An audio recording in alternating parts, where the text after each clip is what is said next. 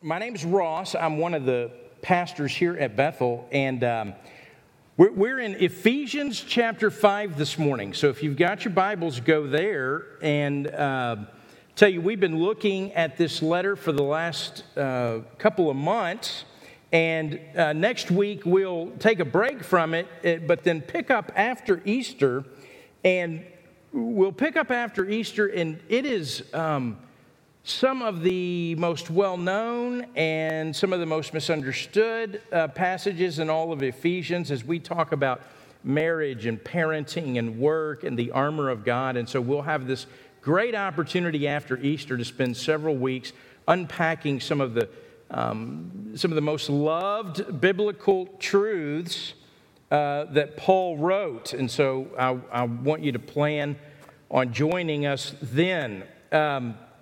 This is the way I want to do it. I want to start by reading Ephesians chapter 5, beginning in verse 15, and I'm going to read to verse 21, realizing that in many ways this passage is not separate from what comes after it. It is crucial to what comes after it. So you will hear these verses again in a couple of weeks, but I want us to focus in on chapter 5, verses 15 through 21, and this is how Paul writes it. This is what he says. He says, "Look carefully then how you walk, not as unwise, but as wise, making the best use of time, because the days are evil. Therefore, do not be foolish, but understand what the will of the Lord is. And do not get drunk with wine, for that is debauchery, but be filled with the Spirit, addressing one another in psalms and hymns and spiritual songs, singing and making melody to the Lord with your heart, giving thanks always for everything to God the Father in the name of our Lord Jesus Christ, submitting to one another out of reverence for Christ." If you would you bow with me and let's pray. Father, I pray you would take the words that you inspired, you revealed, you superintended the Apostle Paul to write, and Father, for all these centuries, you've preserved this word. We believe it's living and it's active and it's sharper than a two-edged sword and has the ability, even this morning, to get down into the depths of who we are. Father, to sift us. And so I pray that your Spirit would have his way with us this morning as we study your word. Guard my heart and guard my mouth to speak that which accords with what your word is. And Father, for everything else, would it burn up before it's heard or remembered. So we give this time to you, and we do this the only way we can, and that is in the name of your Son, Jesus, and by the power of your Spirit. Amen.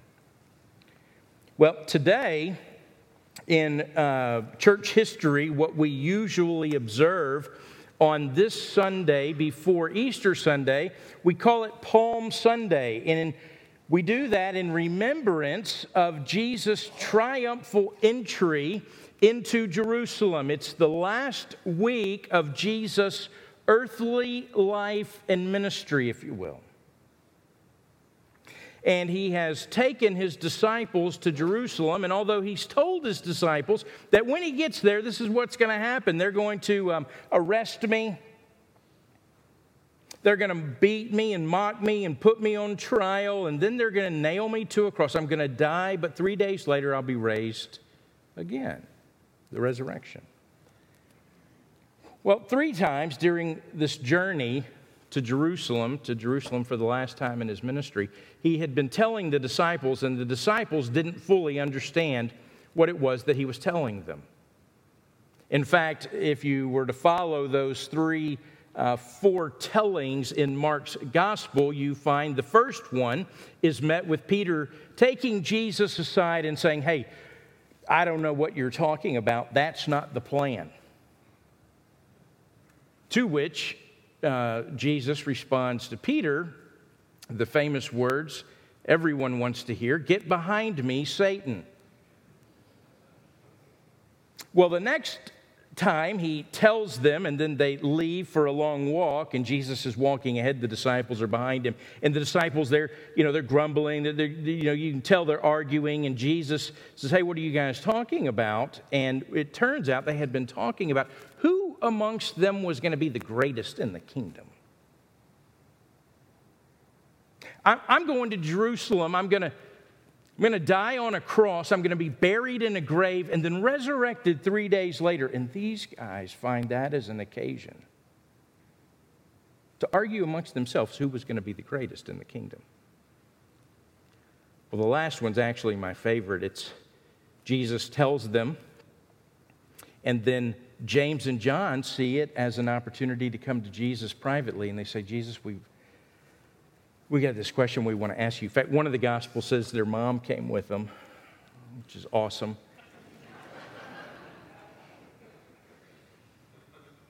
Jesus said, "Well, so what do you want?" I said, "Well, yeah, all the dying and the burying and the resurrecting stuff. But in the kingdom, this is what we're really concerned about.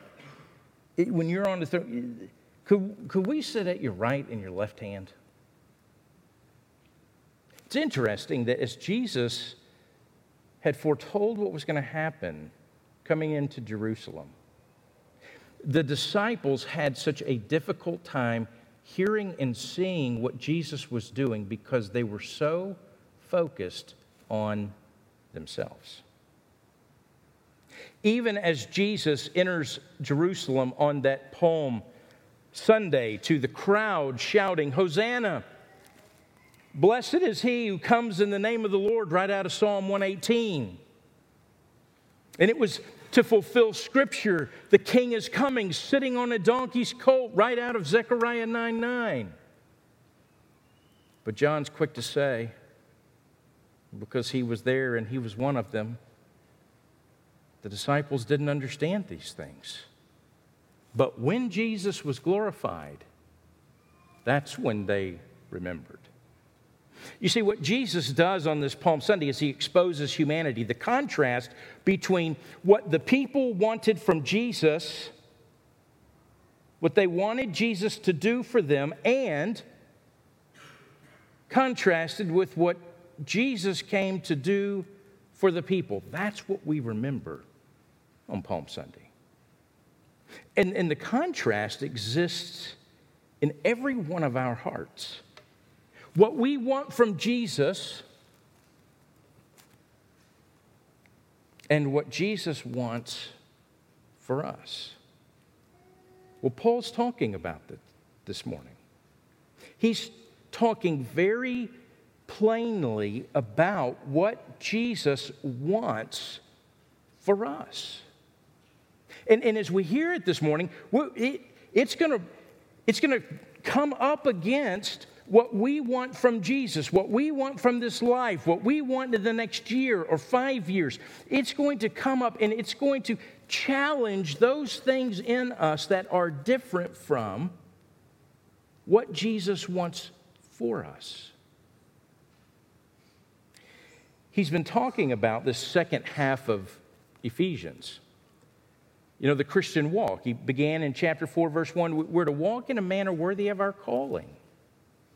Well, we're not to walk in the way of the Gentiles, which is another way to say, you're not supposed to walk the way you were before you were a believer in Christ. In chapter 5, verse 2, we're to walk in love. In chapter 5, verse 8, we're to walk as children of the light. Here he's going to tell us we're to walk as those who are wise. And then in verse 18, that we're to be filled with the Spirit. This is what a Christian life is meant to look like. Look with me again in verse 15. Look carefully then how you walk. Not as unwise, but as wise, making the best use of time because the days are evil. Look carefully. Here's what the word means: to see, to be aware, to pay close attention. Pay close attention to how you walk. And then he contrasts it, not as wise, or not as unwise, but as wise. So wisdom in the Bible is God's truth that is applied to our life. It's that way all over the Bible. 3 verses I'll give you of hundreds of verses on wisdom. Proverbs chapter 4, verse 7. The beginning of wisdom is this. This is one of my favorite verses in the Bible. The beginning of wisdom is this. What do you think it says? Get wisdom. The beginning of wisdom is this. Get it. And then whatever you get insight, which means knowing how to apply that wisdom. One commentator on this says, what it takes is not brains or opportunity, but a decision. Do you want it? Come and get it, the Bible says. Well, Psalm 90, verse 12, it also instructs us with regard to wisdom. And the psalmist says, so teach us to number our days, that we may get a heart of wisdom. In other words, think on this. The shortness of your life. Think about the shortness of your life and the infinite length of the next. The shortness of all that is temporal compared to all that is eternal. Pondering our life backwards, if you will. Meaning, what kind of life would you like to look back on when we come to our last breath? Pondering life backwards with the end in mind has a way of purging some of our priorities. Well, the last of the 3 verses I'll give you, James 1:5. If any of you lacks wisdom, let him ask God, who gives generously to all without reproach, and it will be given him. See, what we find throughout the Bible is the Bible talks about wisdom, this great prize. In fact, Proverbs, begin chapter 3, go all the way through to almost chapter 10, and it's this beautiful picture of wisdom. But wisdom's not found in the world. It only comes from God. Spiritual insight about things which no human eye has seen or heard or heart has conceived, it can only be revealed by the Spirit of God. That's what Paul says in 1 Corinthians 2. Wisdom comes not so much from thought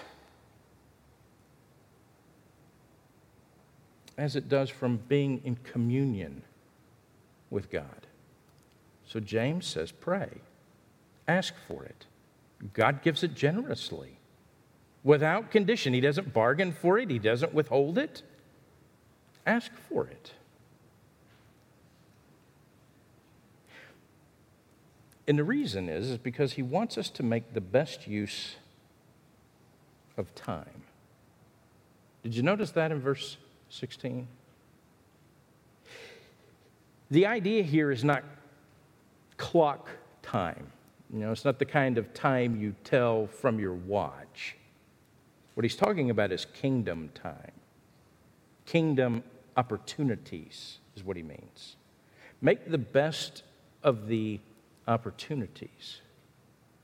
Those openings or opportunities that come at inconvenient moments. A friend wants to talk.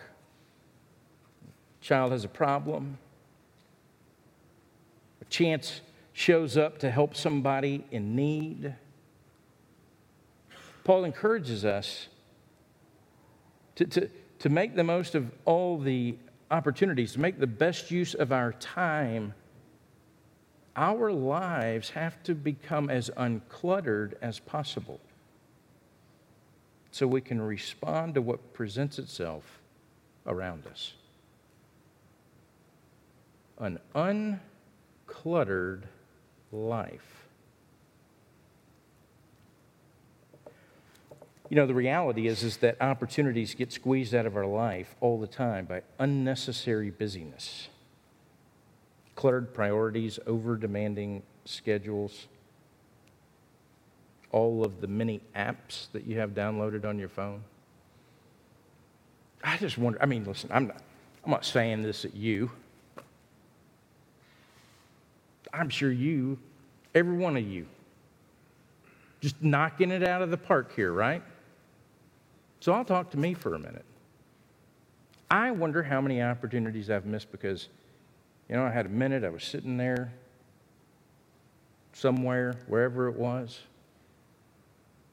and instead of even looking at or noticing anyone that was around me, I decided, I'm going to open up my app, I'm going to look here, I'm going to fly through Twitter, because that really is the best use of my kingdom time, right?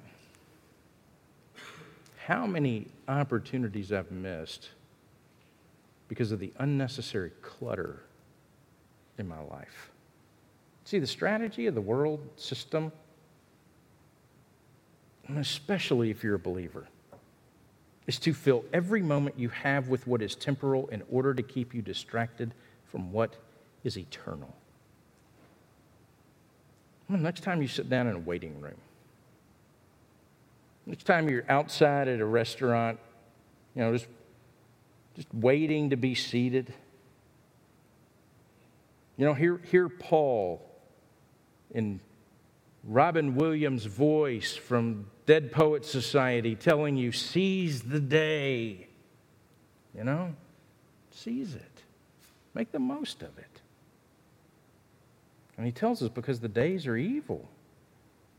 They're controlled by the one who opposes God and his kingdom and seeks to prevent and thwart every good thing from above. That's what he told us in Ephesians chapter 2, verse 2. We were dead in our trespasses in which we once walked, following the course of this world, following the prince of the power of air.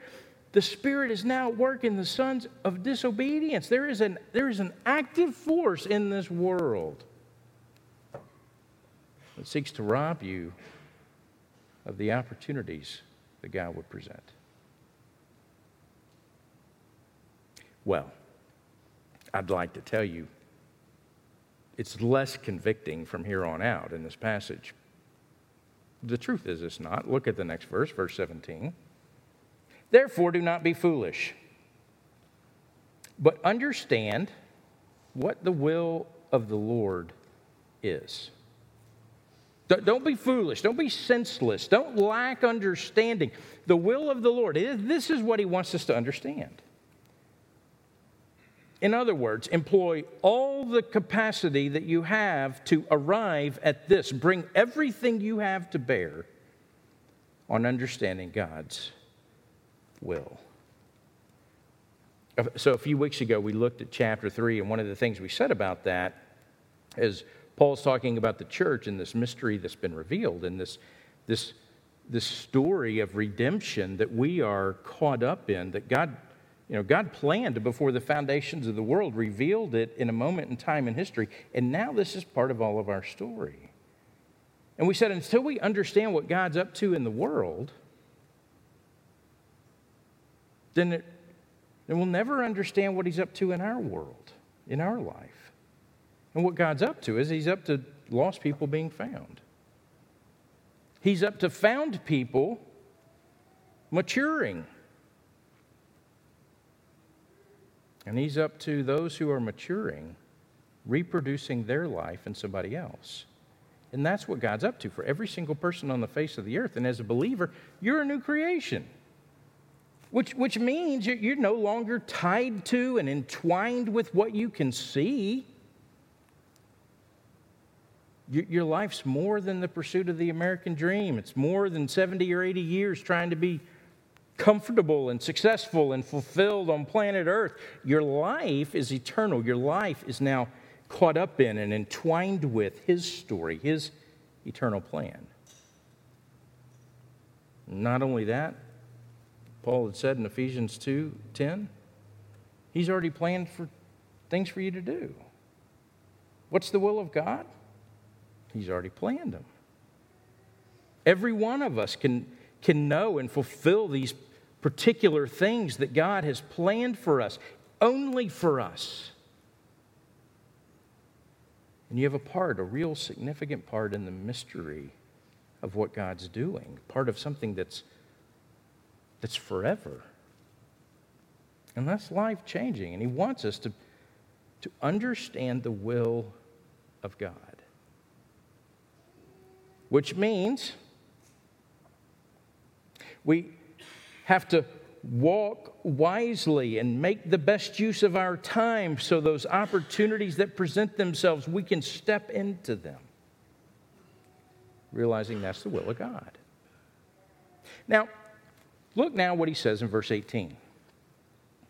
And do not get drunk with wine, for that's debauchery, but be filled with the Spirit. There's a parallel passage over in Colossians chapter 3. The way that he talks about being filled with the Spirit over there, maybe things that are very similar. He says over there, let the word of Christ dwell in you richly.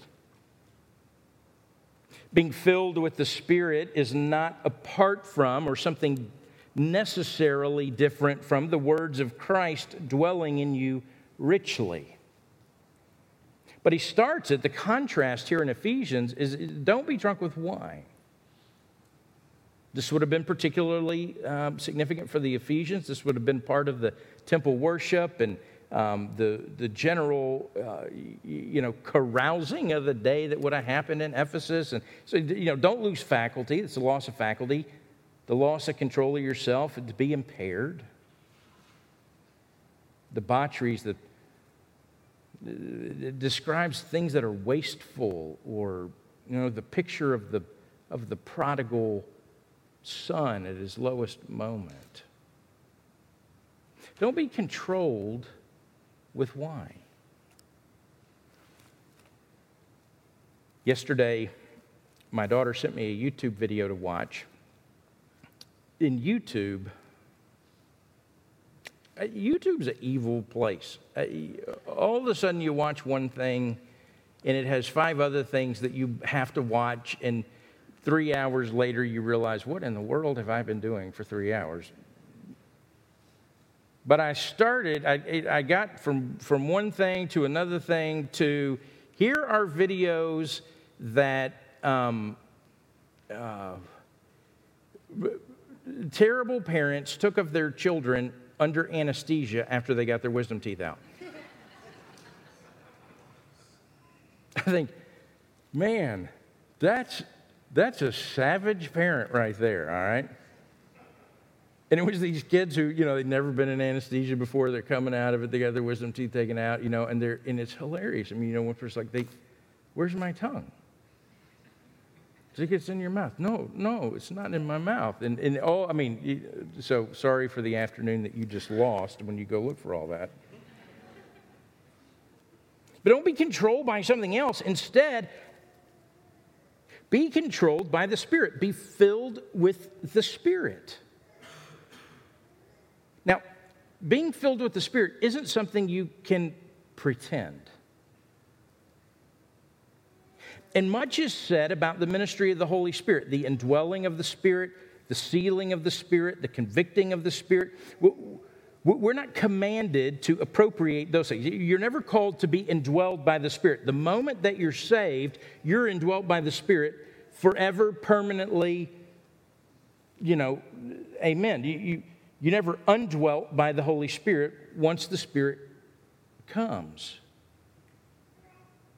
This is not saying be indwelt or be sealed. The Holy Spirit does that at the moment of salvation. But Paul, he's commanding us to be filled. Filled in this context, it means to take full possession of, that we're appropriating the Spirit's ministry in our life, where the Spirit takes full possession of us. One commentator, he said it this way: with the indwelling, each Christian has all of the Spirit. The moment of salvation, the Spirit comes and dwells you. You have all of the Spirit there. The command to be filled by the Spirit enables the Spirit to have all of the believer. You already have all of the Spirit. Being filled is now submitting your life, yielding your life to the Spirit, so the Spirit has all of you. We'll never have more of the Spirit than we already have from the time of salvation. On the other hand, the Spirit might have more of the believer. Be able to more perfectly manifest in you the life and character of Christ. It's like the psalmist cries out, as a deer pants for flowing streams, flowing waters, so my soul pants for you, O Lord. It's a soul that thirsts for God, the living God. When shall I come and appear before God? And when you contrast that with what happens when you're drunk with wine under its influence, then you're speaking about that which has you under its control, or in the case of the Spirit, under His control. And then Paul moves into some of the most interesting verses, I think, in this chapter. And these are what it looks like when we're filled with the Spirit. These are the outcomes of being filled with the Spirit. And the first of those is that we would address one another, verse 19, in psalms and hymns and spiritual songs, singing and making melody to the Lord with your heart. So on the one hand, he's speaking of, so this is clear. This is not, this communication is clear, it's understandable, it's not unknown speech or unknown tongues. That's not what he's talking about there. It is in the context that we would be ministering to each other as we're worshiping Christ. Paul has in mind here this overflow of being filled with the Spirit. What does the overflow produce? And what flows out of the overflow? The backdrop is this culture in Ephesus. They were known for false teachers, man-made traditions, religious rituals. And the false teachers, they would try to harmonize what they were saying with God's Word. And the Spirit of God, though, always points us to Christ, always exalts Christ in our life. The Spirit of God leads us in the way of truth and understanding of God's Word. And so Paul's addressing the body here. It's corporate instruction. And there's this relationship of our knowledge with God's Word and being filled with the Spirit, and then expression of worship in songs. And one of the ways that we teach ourselves and we teach each other is through the singing of the Word of God, the singing of theology, and the singing of the praise of God. It's one of the ways in 1 Corinthians 14 that we build each other up. So what does it mean to address one another with psalms and hymns and spiritual songs? Does it mean I'm supposed to show up on Sunday morning? Oh, Brother Drew, how are you doing? And he'd say, just fine. That's good to hear. I could do that all day, actually. That's not what he's talking about. Here's what he's talking about. So let me tell you, so when you talk about Psalms, he's talking about literally the Psalms, the Word of God. And psalm, the actual word means to be accompanied with string instruments. It's the beginning of the Psalms, the subscript for the choir director. It's what the people of God sang as they gathered or as they traveled to Jerusalem. For the Passover, there's a whole series of psalms they sang for that. When you talk about hymns, you're talking about theology about God. We're to sing theology. Who does God say He is? Who are we? We're to sing that. And spiritual songs. This is thanksgiving to God, songs of joy and praise. You could think testimony. This is our testimony. This is my story. This is my song. Praising my Savior all the day long. That's exactly what it is. And then we'd come together and we'd sing together. In unity. We'd sing the same thing about who God is to each other. As we worship God, believers, listen, we learn and rejoice in the character and purpose of God and the application of our lives. Theology's learned and remembered and passed on through what we sing.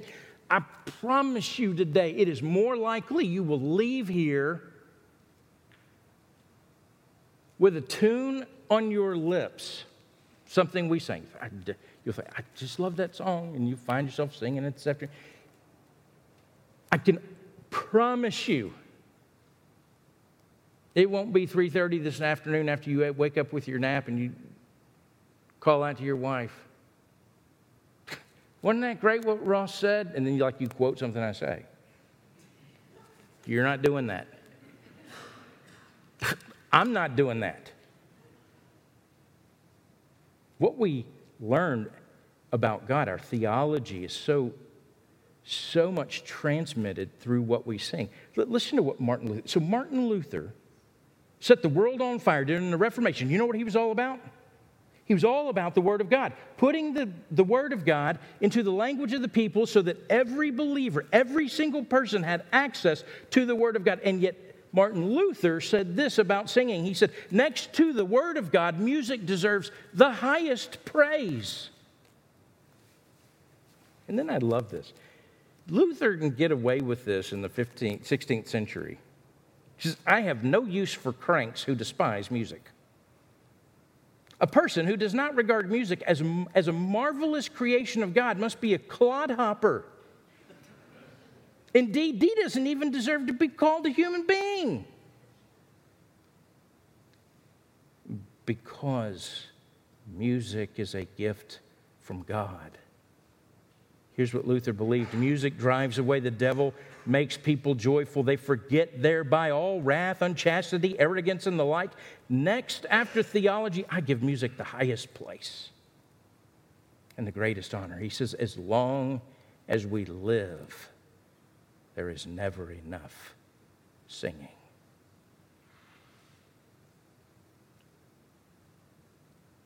Luther wrote hundreds of hymns for the church. Probably the one we know the best, a mighty fortress is our God, a bulwark never failing. Our helper he, amid the flood of mortal ills prevailing.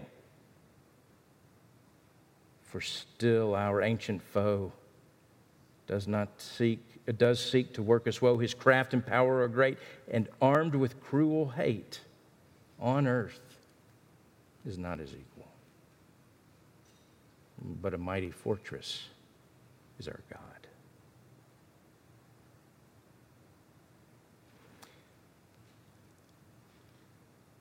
It's interesting, one of the things that you see about the Bible, one of the most amazing scenes. You catch a glimpse of it in Isaiah 6, you see it in Revelation. And it's the scene around the throne room, and you've got these four angels, and the way that these angels are described are incredible. They've got 6 wings, and they've got eyes all over their body, and one looks like a lion, the other looks like an eagle, and they're magnificent, powerful creatures, these angels. And you think, what? They must have a really important purpose in God's creation. And they do.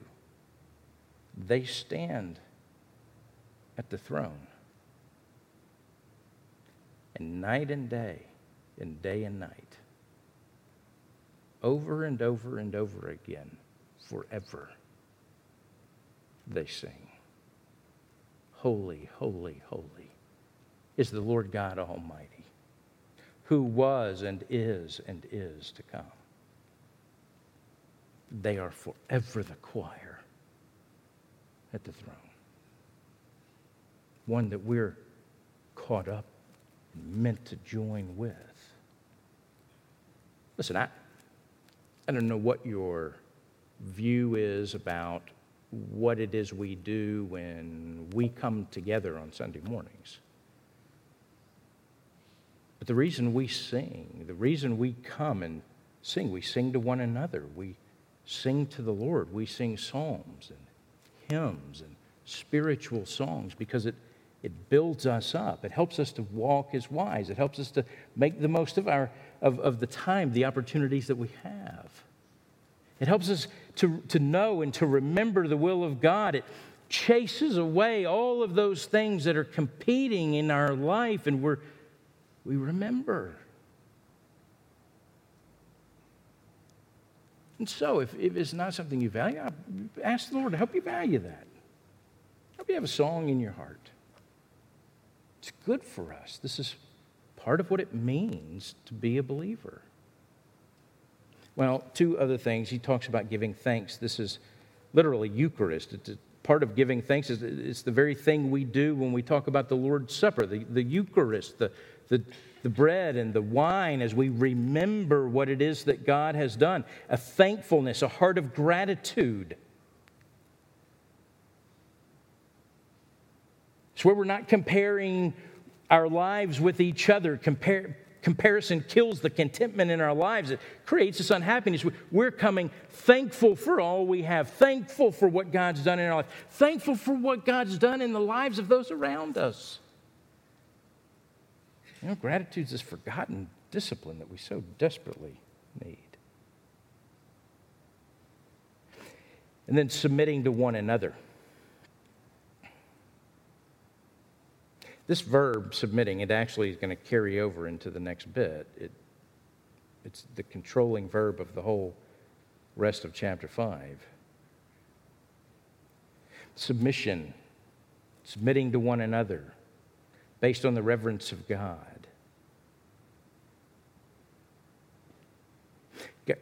God wants to spare us pain. He wants to give us a way to live with one another, and that is to submit to one another, cheering for one another, empowering each other, celebrating each other's success. And yet it doesn't come naturally. Scripture has to remind us of that all the time. James 4:10, humble yourselves before the Lord. Exaltation comes after humility. Humble yourselves before the Lord and He will exalt you. We descend into greatness in the presence of each other. Joyful, thankful, submitting to one another. All these are signs, evidence of a life filled with the Spirit. And all of this, he says at the end of verse 20, out of reverence for the name of Christ, out of reverence for Christ, which speaks to His authority in our life.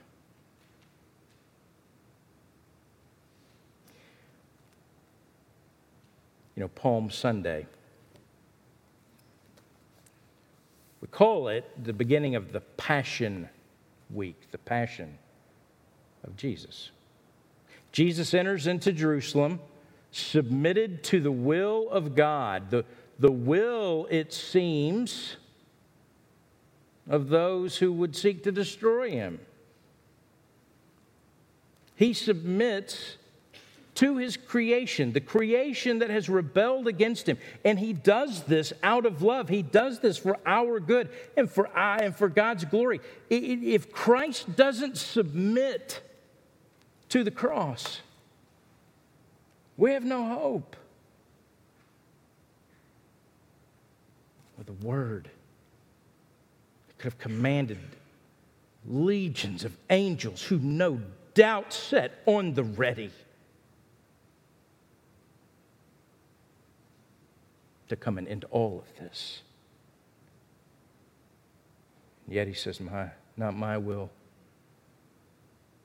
but your will, Father. Paul sums it up in what is probably, by the way, a hymn, theology, that the church sang in Philippians chapter 2. And we'll close this way.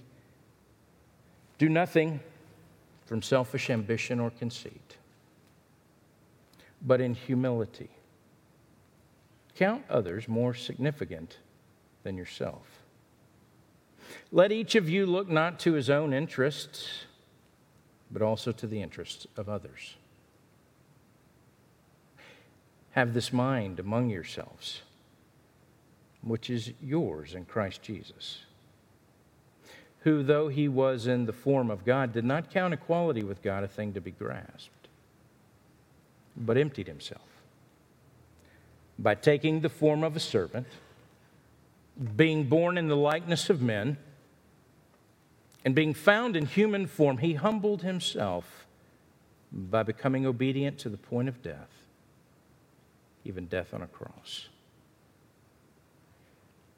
Therefore, God has highly exalted him and bestowed upon him the name that is above every name, so that at the name of Jesus, every knee should bow, in heaven and on earth and under the earth, and every tongue confess that Jesus Christ is Lord, to the glory of God the Father. Are you filled with the Spirit? Is there music in your soul? Is there thankfulness and praise on your lips? Is there submission in our lives? Let's go to the Lord and ask him to do what only he can do, but these very things that Paul has commanded. If you would bow your heads. Father, I pray that you this morning would answer every prayer for wisdom. If any of you lacks wisdom, ask for it. The beginning of wisdom is this: get wisdom. And Father, we need it. We want it. We want to walk in wisdom. We want to walk as those who are wise. We want to make the most of all the opportunities that come before us, and so we don't want to miss it. Convict us this morning about places that are cluttered in our lives. We'd look up, we'd see who's around us. Father, we'd live expectantly that you've works for us to do today. You already wrote them, you've planned them. Father, I pray that we'd not miss those opportunities. Father, we'd understand your will. And we'd be filled with your Spirit. We'd be quick to confess our sin and those things that grieve the Spirit of God, and cause our fellowship with you to suffer, that we'd confess that and trust that you forgive that and cleanse us from all unrighteousness. And Father, we want to yield ourselves to your Spirit, that he would have more of us than even now. Father, overflowing in a heart of praise and gratitude that comes as we richly dwell in your word, and we'd be people that are thankful. Father, people that submit to each other out of reverence for Christ. We look for opportunities to give our lives away to each other. And Father, even as we say that and read it and pray it and mean it, only you can do that in our hearts. And I pray this morning you would have your way with each of us. We ask this the only way we can in the name of your Son, Jesus, who is our Savior, and by the power of your Spirit.